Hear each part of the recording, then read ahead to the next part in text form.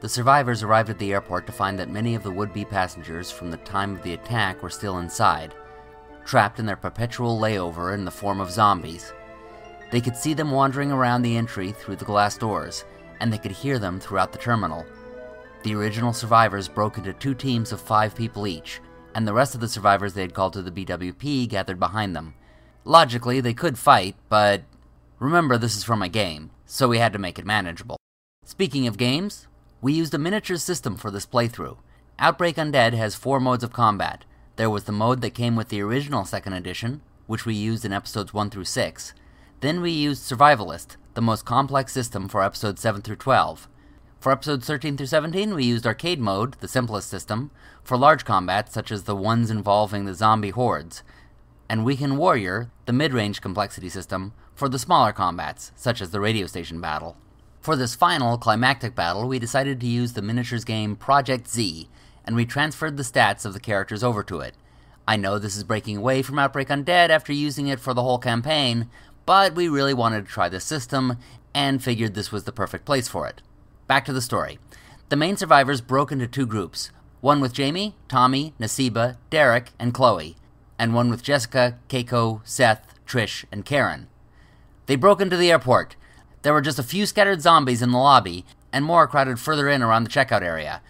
The left group had 4 in the front, and 1 as reserve in the back, and the right group had 1 in the center, and the other 4 around. Everyone else came in behind them, and sealed the doors while the fighting survivors pushed forward. The left group pushed ahead, following Jamie and Chloe with their katanas leading the way, and Tommy, Nasiba, and Derek shooting down the others. The right group was slower, with only Jessica using a melee weapon and the others firing haphazardly. The ones further in moved at them, and the survivors took a defensive posture. Jamie let Chloe engage while she went around the pillars to flank the zombies. Jessica, meanwhile, was getting overwhelmed on the right, while Keiko, Trish, and Seth continued to flounder. "Are you high again?" Jessica shouted at Seth. "No! Maybe. Just a little. Hey, this stuff saved our asses, so don't knock it." On the left, a large bunch moved on Chloe, who was looking away, and Jamie pounced on them from behind. They turned their attention on her, and a crowd moved in on Jessica. Tommy and Nasiba moved in on their flank, and Karen moved up to Seth, helping him aim. And together, they shot down the remaining monsters in the lobby. They all moved forward into the corridor. About that time, Ken and his wounded made it inside, and they followed the bodies to catch up with the others. Up ahead, they found that the line for the TSA looked the same as it always had, just filled with zombies instead of people. But this was a line they couldn't wait in, so Jamie and Jessica got to hacking away. It was a narrow choke point, so the others were unable to provide much support fire. Jamie managed to slay her zombie, but Jessica had some trouble. Chloe was about to slip by Jamie and engage one on the far side. Jessica was jumped on by her zombie, who clawed at her eyes.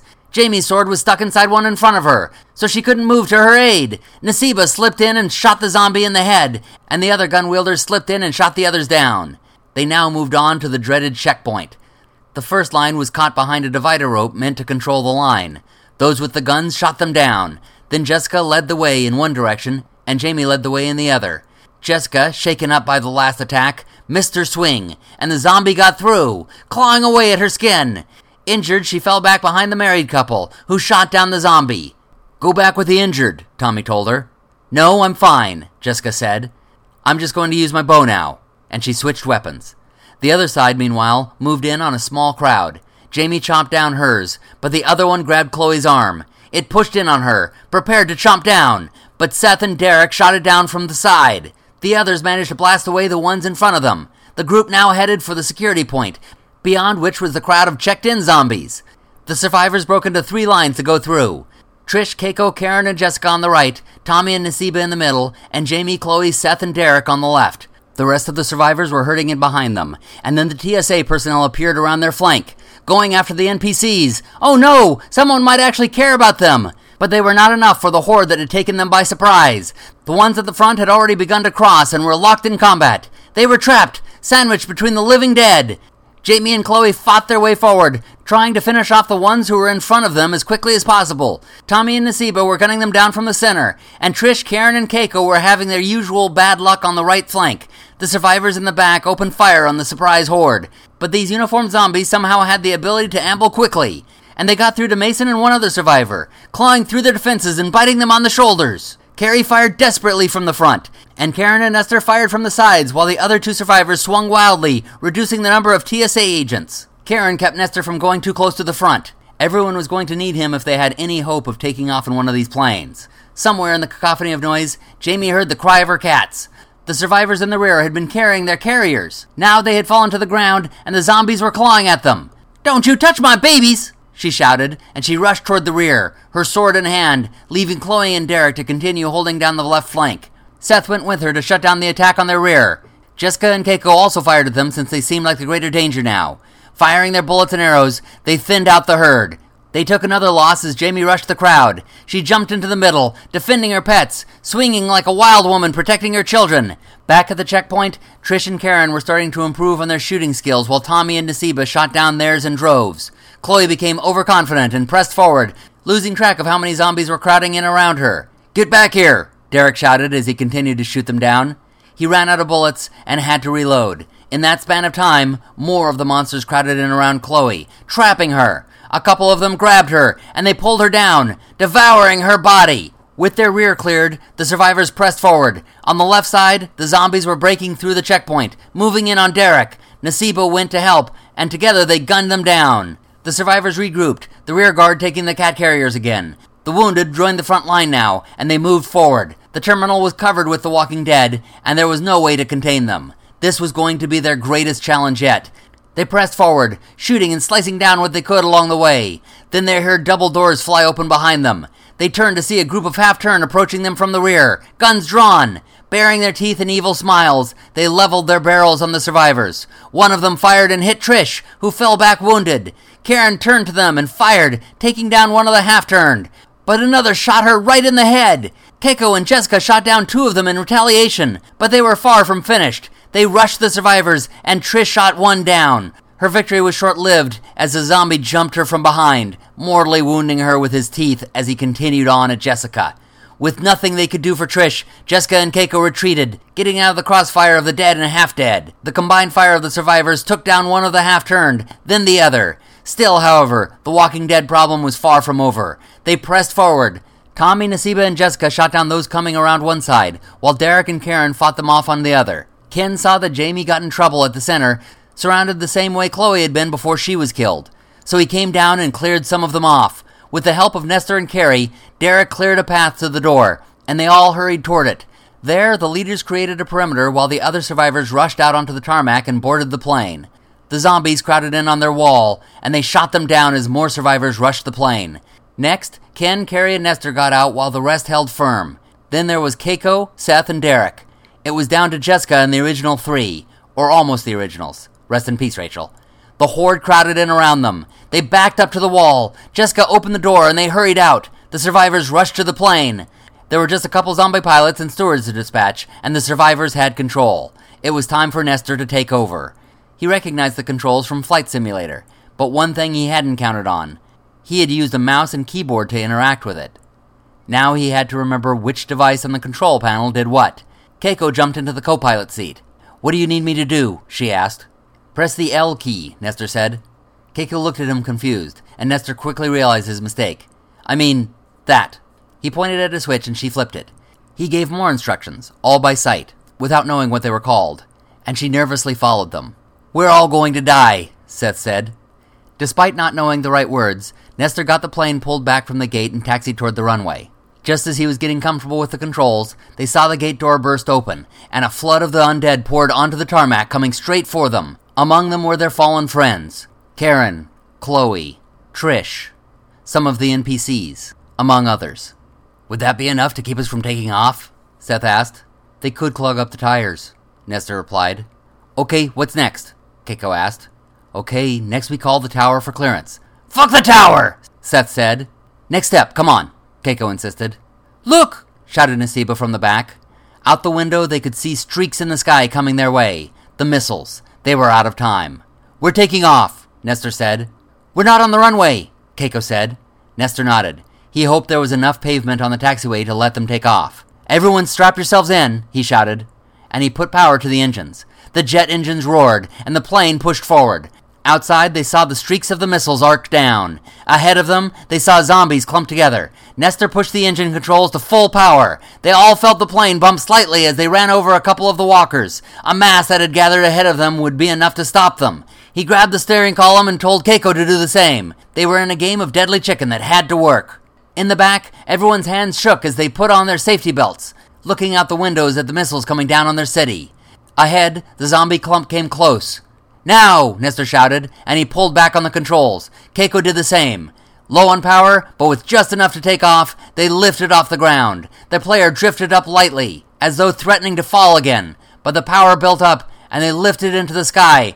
As they did, they turned to get away from the missiles as quickly as they could. The ones in the back watched their city far below. They saw the streaks of the missiles as they dropped faster and faster. Then, one by one, they exploded, enveloping the buildings, streets, and all that makes a city. Los Angeles was gone.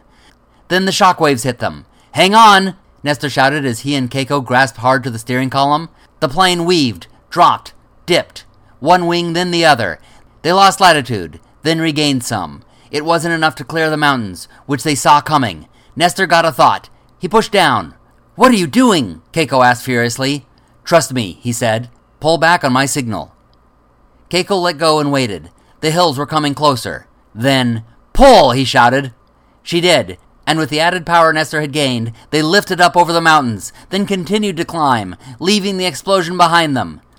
They flew up over the clouds where the ground could not be seen. All the pain, the suffering, the apocalypse they had just survived. It was all a different world now. They looked around at one another. These were the lucky few who had made it. Up in the cockpit, Nestor and Keiko kept radio silence. They didn't want to alert anyone to their presence. If the government had wanted to quarantine this place, they wouldn't like to see there were escapees. Neither of them knew where they were going exactly, but they figured they'd just find somewhere to land unannounced. For a quarter of an hour or so, they flew northeastward, watching the clouds pass by beneath them. Then Nestor noticed a problem. The fuel pressure was dropping quicker than it should have. The plane had not been full when they took off in the first place, and then it had apparently been damaged by the shockwaves during the ascent. They would not get very far on what they had left. However, they had been in the air long enough to have gotten over Nevada, so he began searching for somewhere to land. There wasn't much. They were over Death Valley, just miles of desert. Las Vegas was going to be too far for them to reach. It didn't matter. They were going to have to settle down. Keiko called to the back, telling everyone to strap in again. "We've got good news and bad news," she told them. "The good news is we've cleared the area affected by the Korean and American missiles. The bad news is our fuel won't get us to Vegas. We're going to have to set down in the desert. Not to worry, though. Our pilot can still land this safely." Once the intercom was off, she said, "You can land this safely, can't you?" Nestor shrugged and said, "They didn't have that in Flight Simulator." "But if it's flat desert, sure, why not?" Keiko eyed him nervously, and made sure to strap herself in tight. The plane descended into the clouds like a sinking boat. Then beneath them, in every direction, all they could see was brown desert. No civilization, no houses, no people. This was a mixed curse and blessing. On the plus note, there were long stretches of flat land. This might be possible. The tricky part was going to be getting somewhere safe afterward. Nestor lowered down steadily. He didn't want to run out of power while they were still high in the air. He wasn't sure he could glide them to a safe spot. About halfway to the ground, he began to feel the fuel weakening as he lost an engine. The next one stopped at 5,000 feet. Off on the distant horizon, Keiko spotted some buildings. Some form of civilization. It couldn't be Vegas. It was too small. But it was somewhere they could aim for when they were on the ground. The buildings disappeared from view as they got low. And with less than 500 feet left, Nestor lost his last engine. He was gliding into the final part. He had found a region that was as flat as he was ever going to get, and he aimed for it as a runway. Getting closer, he saw it wasn't as flat as he had hoped. A lot of scrub grass and thorny bushes dotted the ground that would give trouble to their tires. But now he was committed. The plane lowered down. 300 feet. 200 feet. 100 feet. The ground came up below them now like a rising fist to meet them. Nestor and Keiko pulled back on the stick to keep the nose up. The back wheels thudded against the ground, and the front of the plane fell forward. The whole thing seemed to bounce and came down harder on the ground. It then began sliding across the ground, the sand dragging across its tires, slowing it faster than it was prepared to do, and the plane jolted, flinging the passengers into their seatbelts. Nestor reached for the braking system and began flipping switches. As he did, the wheels hit the scrub brush and other bumps, knocking the plane off balance. The front wheel came down on the sand and dug in, sending the nose careening forward, snapping the front landing gear. The cockpit smashed against the ground, and the rest of the landing gear followed. The whole plane skidded across the sand. One of the engines exploded, smashing one side of the fuselage. Everyone was stuck as the smoke and flames flew around them. The roaring and smashing noise were deafening. Pieces of the plane rattled off as they jolted one way, then another, always skidding forward, bit by bit. Pieces of the plane rattled off as they jolted one way, then another, always skidding forward. Bit by bit, the plane slowed, until at last they were at a stop. The passengers threw off their safety belts and got up. One of the passengers, a person who had answered Jamie's radio call for survivors in the end, had been burned by the flames and died. The rest hurried away from the growing fire. Jamie heard the crying of her cats and pulled them out with the help of Tommy and Nasiba. Jessica got to the cockpit and threw open the door. The entire chamber was smashed. Keiko lifted her head from the dashboard. Her face was badly beaten, cut, and bruised, and she could barely move, but she was alive.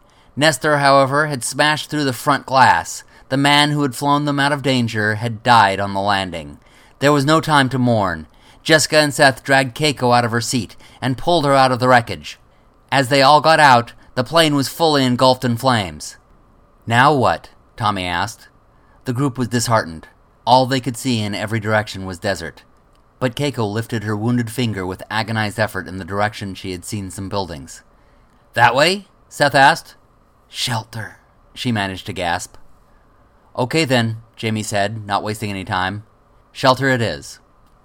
The crowd began to walk, trying to keep to the same direction. Jessica watched behind them to make sure their footprints remained as much in a straight line as possible.